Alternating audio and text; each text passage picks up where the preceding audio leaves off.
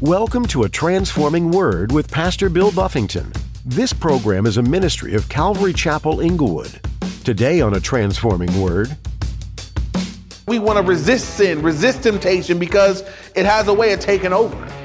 How many people thought they would have a drink and became a drunk? How many people thought they would experiment with weed and became a crackhead? How many people thought they were in control? Any addict of anything was in control at some point. They were in control until they lost control. It's how it works. And so too with any other sin. You don't control sin. Sin will ultimately control you. It will be your Lord. freedom is the foundation that our nation was built on. Even when we don't realize it, we benefit from freedom in so many different ways on a daily basis. But even with so much liberty available to us, we often find ourselves under the control of many different vices. In today's message, Pastor Bill teaches you that you can never control sin, but that sin will always control you. The only way to break free from sin is to surrender your life to Jesus Christ. Only He can offer you true freedom from sin. Now, here's Pastor Bill in the book of Revelation, chapter 13, as he continues his message, Counterfeit Christ. Right now, the world worships all kind of different things. There's agnostics. There's people, I don't worship anything. There's people that say, I am God. People that worship, Buddha, Muhammad, Eastern religion, so forth and so on. At this time, it'll be a one world religion. They all worship Him. If you're not saved, you worship Him. That's what's going to be happening during this time. And so it'll be a different era. You'll be glad that you're not here if you're a believer today. Verse 9, it said that if anyone has an ear, let him hear. And whenever you see that, you got to just pause and perk up. God said, look, if you got ears to hear this. Hear this. Anyone whose name's not written in the Lamb's Book of Life. So I got to stop there and ask you, is your name in the Lamb's Book of Life? Have you received Christ in the forgiveness of your sins? Have you surrendered to Him? Is Jesus Christ Lord of your life? Have you ever come to a point in your life where you stopped and said, man, God, I am a sinner, and you are the Savior, and I want to be forgiven? Have you done that? If you have, you know it. And the Holy Spirit bears witness with your spirit that you are a child of God. But if you don't know, then you need to. These things are written, you guys. This isn't to spook you. God didn't give revelation so we can read this freaky stuff and be like, oh, that was so scary and so spooky. Guys, I'm preparing you. I'm preparing. There's a devil that's real, but there's a God that's even more real, and He loves you, and He made a provision for you. You can be written in the Lamb's Book of Life. He died on the cross for all of your sins, and if you would put your faith in Him, if you would acknowledge, God, I am a sinner. I've done a lot of things I shouldn't do, but I do believe that you died on the cross in my place and that you rose from the grave, and I put my faith in you to forgive me and cleanse me, and I want to start a life with you. I want you to be the Lord of my life. God will have you today. He will be your Lord. He will be your Savior today. And we invite you to do that. Wherever you're at, as you believe by faith right now, that's what it requires, what God requires, that by faith you would believe. That faith should bear the fruit of repentance, that you should turn from whatever and turn to Christ. God will begin a work in your life today. It would bring Him joy to see you saved. And so moving on now to verse 10, it says, he who leads into captivity shall go into captivity. He who kills with the sword must be killed with the sword. Here is the patience and faith of the saints. We're just notified here that those that are plundering believers, those that are, killing them with the sword, those that are, capturing believers, God said, look, all those that come after them, they're going to receive the same penalty. Those that have led into captivity are going to go into captivity. Those that have killed with a sword, they're going to die as well. Here's the patience and faith of the saints. So if you're a saint, you got to just endure a very difficult time. I couldn't imagine, for the person that is not willing to surrender to Christ here under the age of grace, how much more difficult it's going to be here when the whole world is run by Satan. The whole world is worshiping Satan. And it's just a few of you little old believers out there trying to hold on.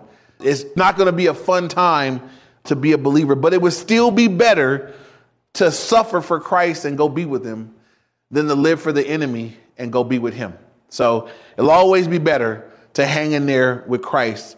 And so again, as we get ready to move on, verses 8 and 9 told us that all those that don't worship Jesus will worship Satan. And once again, Satan is receiving his counterfeit worship.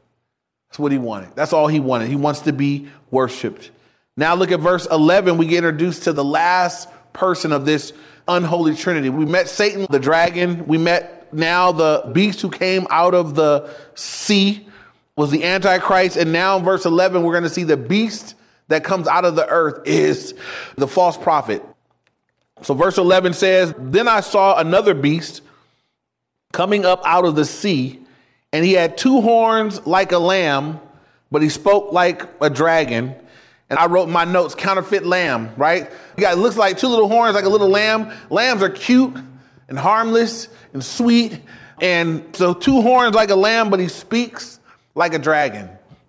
And again, the false prophet is going to be the spokesman. We're going to see that he blasphemes, and he does a lot of things against the church. They each seem to have their part, just like God's Trinity, God the Father, God the Son, God the Holy Spirit are all working together to one end.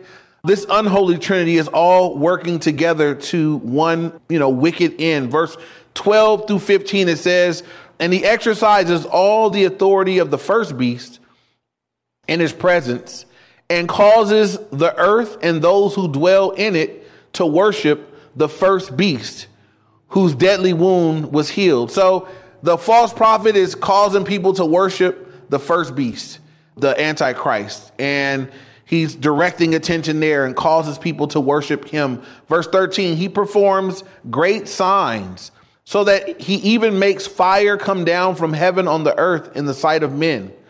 And he deceives those who dwell on the earth by those signs which he was granted to do in the sight of the beast, telling those who dwell on the earth to make an image to the beast who was wounded by the sword and lived. And so notice what he's doing. He's doing signs and wonders. He's causing people to be in awe. And as they're listening to him, he's telling them, worship him. Worship the first beast who was wounded and lives again. Verse 15 says he was granted power to give breath to the image of the beast, that the image of the beast should both speak and cause as many as would not worship the beast to be killed. I want you to note that while the unholy trinity, if you look at everything that they're doing, it ends up being the death of believers. Note this, it probably is a pretty cool time, apparently, to be a non-believer. We don't see that they're doing anything to non-believers, but they're attacking the church. They're overcoming the church. They're going after the church. And here it says that all those that wouldn't worship the beast are going to be killed. They're going to be going after everyone that won't succumb to the worship of the beast. And they're going to be coming to kill them for what they're doing. And so it seems like for a moment, it'd be a cool time to be a non-believer. The heat is kind of off of you for the moment, but don't miss this. Even today, there'll be people today that maybe there's some things that they're enjoying in this life because they're not walking with the Lord. They're kind of doing their own thing. And, sin, the Bible says, is pleasurable for a season, but it's got a price tag on it. And so there may be people today that are saying, you know what, I just want to do my own thing. I talked to someone recently and that's what they said. That's the reason that they won't surrender to Christ is right now they're doing what they want to do and they like it. And so that's what they're doing. But sin carries a price tag. And I learned this a long time ago. I love this little saying. It says, sin will take you further than you want to go, keep you longer than you want to stay, and cost you more than you want to pay. And so you're not in control of sin. You don't run sin. Sin will run you. And if you give way to sin thinking that I'll pull back when I get ready, no, you won't. It'll keep you longer than you want to stay. I didn't plan to be here that long. It'll cost you more than you wanted to pay. I didn't know it was going to cost me all that. And so, be mindful. That's why we want to resist sin, resist temptation, because it has a way of taking over. How many people thought they would have a drink and became a drunk? How many people thought they would experiment with weed and became a crackhead? How many people thought they were in control? Any addict of anything was in control at some point. They were in control until they lost control. Is how it works. And so too with any other sin. You don't control sin. Sin will ultimately control you. It will be your Lord. It will be your master. And that's why God calls us when we come to Christ. He says, just die to yourself. Commit to death. Don't try to live. You're not going to beat sin. I'm going to punish it. I'm going to forgive it. I'm going to empower you to overcome it. but you got to resist it. It's an enemy. And you don't want to succumb. You don't want to yield to it. But again, it looks like for the non-believers, the heat is kind of off of them right now. It might seem like, man, they're doing all right. But there's an end in sight, right? The non-believer ends somewhere. And this is what you need to remember. And this is not a scare tactic. These are facts.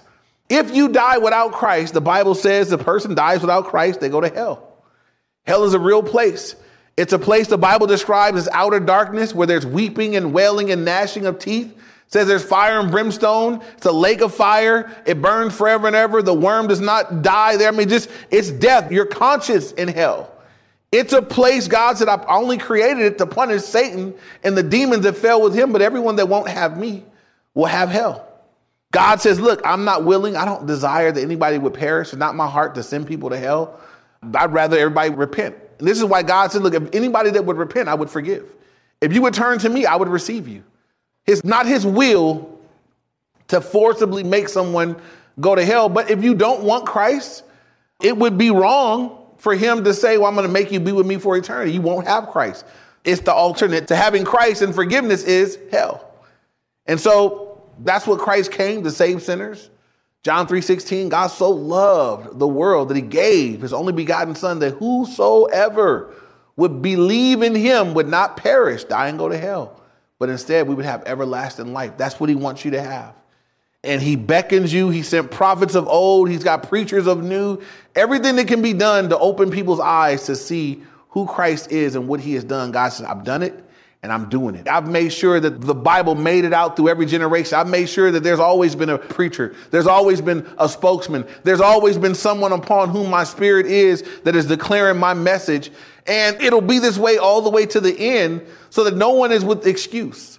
No one will be able to excuse their unbelief. So moving on. So while it seems like not a bad time for non-believers, their bad time will be coming in the future. And so now look down with me to verse 14. It says, and he deceives those who dwell on the earth by the signs which he was granted to do in the sight of the beast, telling those who dwell on the earth to make an image of the beast who was wounded by the sword and lived. And so he's telling them to make an image of this beast so it can be worshipped. Verse 15, he was granted power to give breath to the image of the beast, that the image of the beast should both speak and cause as many as who would not worship the image of the beast to be killed. And so almost reminiscent of Nebuchadnezzar as he raised up his golden image, and those who wouldn't worship it, he wanted to put it to death. I wonder who inspired him to do that. Here they're raising up this image and giving breath to the image. If you won't worship this image of the beast, then you should die. You should be killed. Verse 16, he causes all, both small and great, rich and poor, free and slave, to receive a mark on their right hand or on their foreheads, and that no one may buy or sell except the one who has the mark of the name of the beast or the number of his name. And so here we're introduced to the mark of the beast. Many have heard of this throughout time. A lot of people are wondering today because there's talks of people are going to have to get a chip, and is that the mark of the beast and all these things. Note this. Follow the timeline. When is this coming out? After the rapture, during the tribulation period, during the second 3.5 years of the tribulation period, after the false prophet and the Antichrist have been revealed and they're doing their thing. So there's already been all these cataclysmic things that have gone on the earlier portions of Revelation that we've read. So people can kind of get up in arms, like anything with a chip, that's a mark of the beast. Slow down. Maybe not. But what it does tell us is this: the technology to do such a thing is here. There was a day when this was laughable to some. There was a day when people read this and they were like, how are you going to buy and sell with something like that? That doesn't make no sense. That's crazy. That book is a fairy tales. Nah, not now. Now you got a chipping Fluffy, don't you? So if you lose Fluffy and they find her, they can run a scan over her and find out who she belongs to and bring her back to you. And now the technology is here and the motivation for the technology is here. The two things that they're putting forth, what's happening all over the world. People get their identity stolen and their credit card stolen, and people are stealing their stuff. And they say, well, now we can put all that right here where it's with you. They can't steal your car. It's on you all the time. Now, also your medical information. Let's say you're out hiking and you fell down the hill and you tumbled down and they get you and, they need to know that you're diabetic or you got this. We'll scan your hand. Got all your medical issues right there. We'll take care of you. They're coming up with all these reasons for it. Now with pandemics and viruses and stuff, for you to be able to go travel, we want to know that you don't have that thing. Have you been cleared? Let me see. Nah, you got the virus, sir. You have not been cleared. You didn't get vaccinated. There's all this speculation of those things. Here's what we know. We know that this mark right here is everyone has to get it. Small, great, rich, poor, slave or free, on your right hand or your forehead. No one can buy or sell without. You can't function in society without it. You can't buy groceries and you can't sell where. You can't make money or spend money without this mark. And it's happening during this time period. So the believer should read this and say, wow, we should be looking up saying, man, our redemption draws nigh. Man, there's really nothing that needs to happen for the Lord just come grab his church. The stage is set for all of this to jump off. You can look in the world right now. I can see this. All this could happen right now. If there's ever been a generation, I can say this is a fact. We are closer than anybody before us to the return, to the Lord coming to receive his church and all these things kicking off. And so, but during this time, imagine again that you're a believer and you messed up and you're here. If you're going to stay saved, because if you take this mark, you are damned. If you take this mark, there is no hope for you. If you take the mark of the beast, then that's it. You've taken his mark. So imagine that you're a believer in Christ now. I can't buy or sell. How am I feed my kids or wife or family? How can I live? Here's the answer to that. Just get saved now. This is letting you know you just don't want to be here for that. You want to be being chased by the Antichrist and the beast when they're overcoming folks and killing folk and you're dying. Why would you do that? When you can come to Christ right now, have your sins forgiven, know you belong to the Lord, know your name's written in the Lamb's book of life, and that you might get to be part of the group that goes up in the rapture. Why would you want to miss all those great things that God had done? I wanted to say this because I've been identifying Satan as a counterfeit this whole study. God seals his believers with the Holy Spirit, but God seals us. He marks us that we belong to him, that we're sealed by the Holy Spirit. It's our guarantee of salvation. Satan seals his servants and it guarantees their damnation. Another counterfeit. Here's the thing. The counterfeit will be good for a while, right? When they get the mark, now I can buy and sell. It was a good thing, but it's only good for a little while and it runs out. And then you got to stand before God as someone that rejected him for him. Satan is always offering counterfeits. And I want to this is from my heart to anybody listening. I spent my life as a non-believer eating up all the counterfeits that Satan offered. Counterfeit fun. I couldn't have a good time without sin, without alcohol. That was the euphoric. That was what I felt like I had to have. I couldn't imagine life without alcohol because I had become convinced by the enemy that this is what a good time looks like. I got to be out of my mind halfway to have a good time. And I couldn't imagine a life without alcohol, though it was destroying me, though it was killing me, though it was ruining aspects of my life. I had bit the bait of the counterfeit. It was a counterfeit joy. It was temporal. It wore out. And oftentimes I woke up disappointed with how I had conducted myself and what I had done to people in that state. I spent my non-believing life enjoying counterfeit love. Relationships all over the place. Had to be different ones in different places. I thought that's what it was. It was counterfeit. It was fraudulent. It was never truly satisfying. Then I get saved and God's like, you just need one woman. I'll show you real love, real relationship, lifelong, just takes one. And I realized, man, I spent all that season of my non-believing life, counterfeit love. Satan has got counterfeits of everything that God is saying offered in reality. Counterfeit peace. You can't have peace without God. You got to come to God. When you have peace with God, you then enjoy the peace of God. And peace can be sustained when things aren't even peaceful. It's supernatural peace.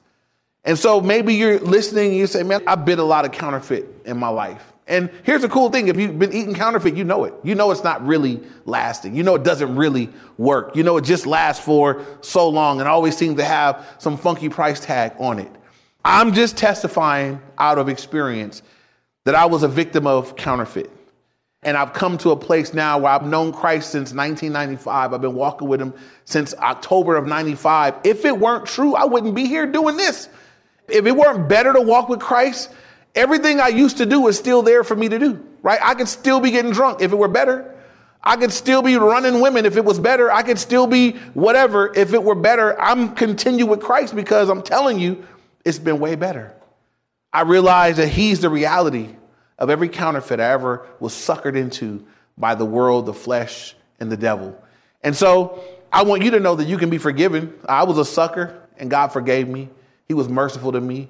He overlooked my ignorance and he drew me to himself and he forgave me for all my sins. Then he gave me new life in him.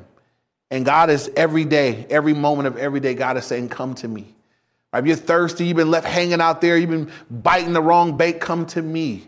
I'll forgive you. I'll cleanse you. I'll receive you as my own. I'll give you truth so you'll never fall for a counterfeit again. And I really want that invitation to go out. If you're listening and say, man, I've done all these things and I've bit counterfeit all over the place, but I want to know Christ in reality. As we wrap this up, I want to invite you that today you would place your faith in Christ. You would announce your faith in Christ. You would confess your faith in Christ today. Now, as we close the last section here, verse 18, he says, here is wisdom. Let him who has understanding calculate the number of the beast, for it is the number of a man. His number is 666. And the number of man is 6. Some believe it's 666. It's a 6 for each member, for Satan, the false prophet, the Antichrist. We know that the number 7 is typically the number of God. It's the number of man is 6. And this image or this number is 666. And so as we close, I want to encourage anybody who would say, maybe you've had a counterfeit Christ. Maybe you just haven't been real in your own relationship with Christ. You realize how costly it would be to continue in that. Maybe you've been looking to the world to provide. Maybe you know you're sinning. Some people are listening. You're sinning against God because you thought it would work out. You want some relationship that's not right. You want to have fun in some way. And I'm saying counterfeit. God will do in reality what you're getting left hanging with counterfeit anyway. And I'll say this before we pray. When I was in the world, I used to be a weed man and I would sell weed, but I was young. And I had this older guy that would buy a good amount of weed for me each Friday. This guy would come and he would get his week's worth. And so he would pay me and I would give him weed. And it was somebody I dealt with on a regular basis. Well, he called me one time and he wanted a large amount. And I was excited. I'm like, oh, this is a score for me. And so I went and borrowed money to, get the amount of weed he wanted to make the transaction. And he came and he paid me in cash. And I had this money and I thought I had won. Well, I went to the liquor store and I went to go buy a 40 and I gave him one of these bills and they gave it back to me. They said it's a counterfeit and I had been had. Now, that's what I get. I guess if you're selling weed and you get counterfeit money, it's what you get. You can't really call the police. You just kind of got to deal with it some other kind of way. But I had been had and I learned a lesson there. Again, this is probably not the best example, but I learned from there. I had to scrutinize money that I was receiving, understand that there is a fake out there. And I hadn't really been disciplined in that beforehand. So maybe for you, right? Maybe you just kind of been taking information and wherever it comes from, whoever's speaking it. Maybe as you hear this today, you realize there's a deceiver out there. There's a liar. I got to be a little more careful. I got to be a lot more careful about who I let speak to me about spiritual things or where I get information from, because buying the lies of Satan is very costly. He's offering good counterfeits, but they come at great cost. And so we want to be well acquainted with the truth of God that comes from the Word of God.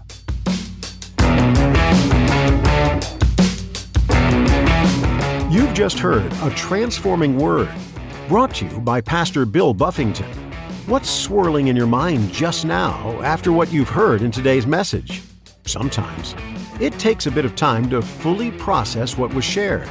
Revelation is definitely one of those books that you have to almost sit and chew on, trying to discern what in the world it all means.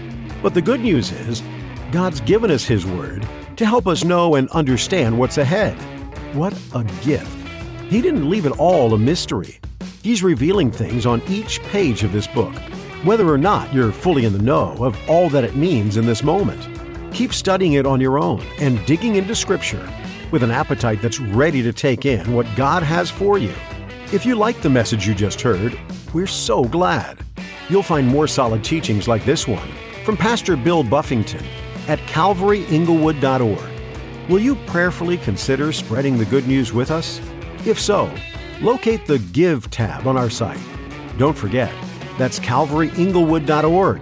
This ministry is an outpouring of Calvary Chapel Inglewood. We're located in Inglewood, California, so if you have some extra time and are nearby, we'd love for you to attend one of our services. We meet on Sunday mornings at 9 a.m. and 11 a.m. If there's a scheduling conflict, come Wednesday evening at 7 p.m. We hope that this message has ministered to your heart and you have a little more peace next time listening to it.